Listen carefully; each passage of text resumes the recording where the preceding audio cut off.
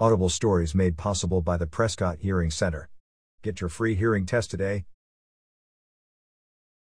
On Monday, December 21st, Congress voted to approve the $900 billion COVID relief package in addition to a $1.4 trillion omnibus spending bill to fund the government through late next year. The COVID relief package promises to accelerate vaccine distribution and deliver much-needed aid to small businesses hit hard by the pandemic, Americans who have lost their jobs, and healthcare workers on the front lines of the crisis. The historic legislation is the second largest stimulus in U.S. history and comes more than 8 months after Congress overwhelmingly passed a $2 trillion stimulus package in late March. The federal government has now spent a total of more than $3 trillion to combat the pandemic, but since the passage of the CARES Act in the spring and the absence of more aid until now, the U.S. has seen a resurgence of the virus with a record number of cases, deaths and hospitalizations, and millions more Americans falling into poverty and losing their jobs.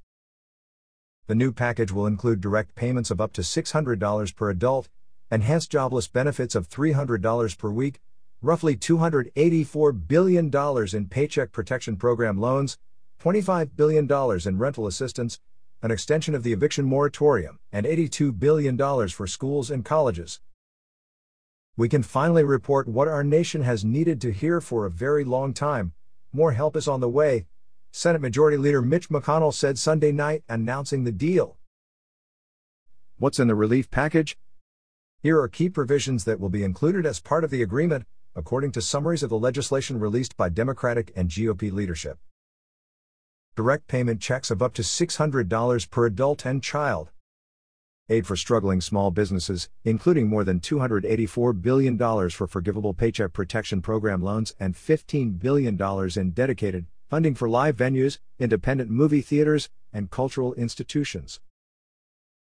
$300 per week for enhanced unemployment insurance benefits. $20 billion to buy vaccines and make the vaccine available at no charge for anyone who needs it, and $8 billion for vaccine distribution. $20 billion for coronavirus testing efforts. $25 billion for rental assistance and an eviction moratorium extension.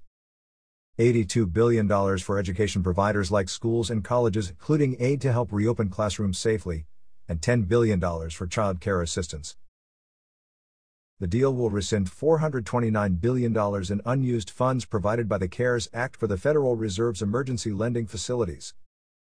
$13 billion in increased Supplemental Nutrition Assistance Program, SNAP, and child nutrition benefits. $7 billion to bolster broadband access to help Americans connect remotely during the pandemic.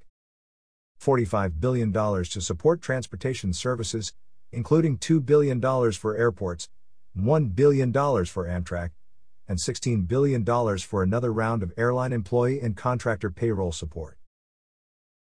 A tax credit to support employers offering paid sick leave,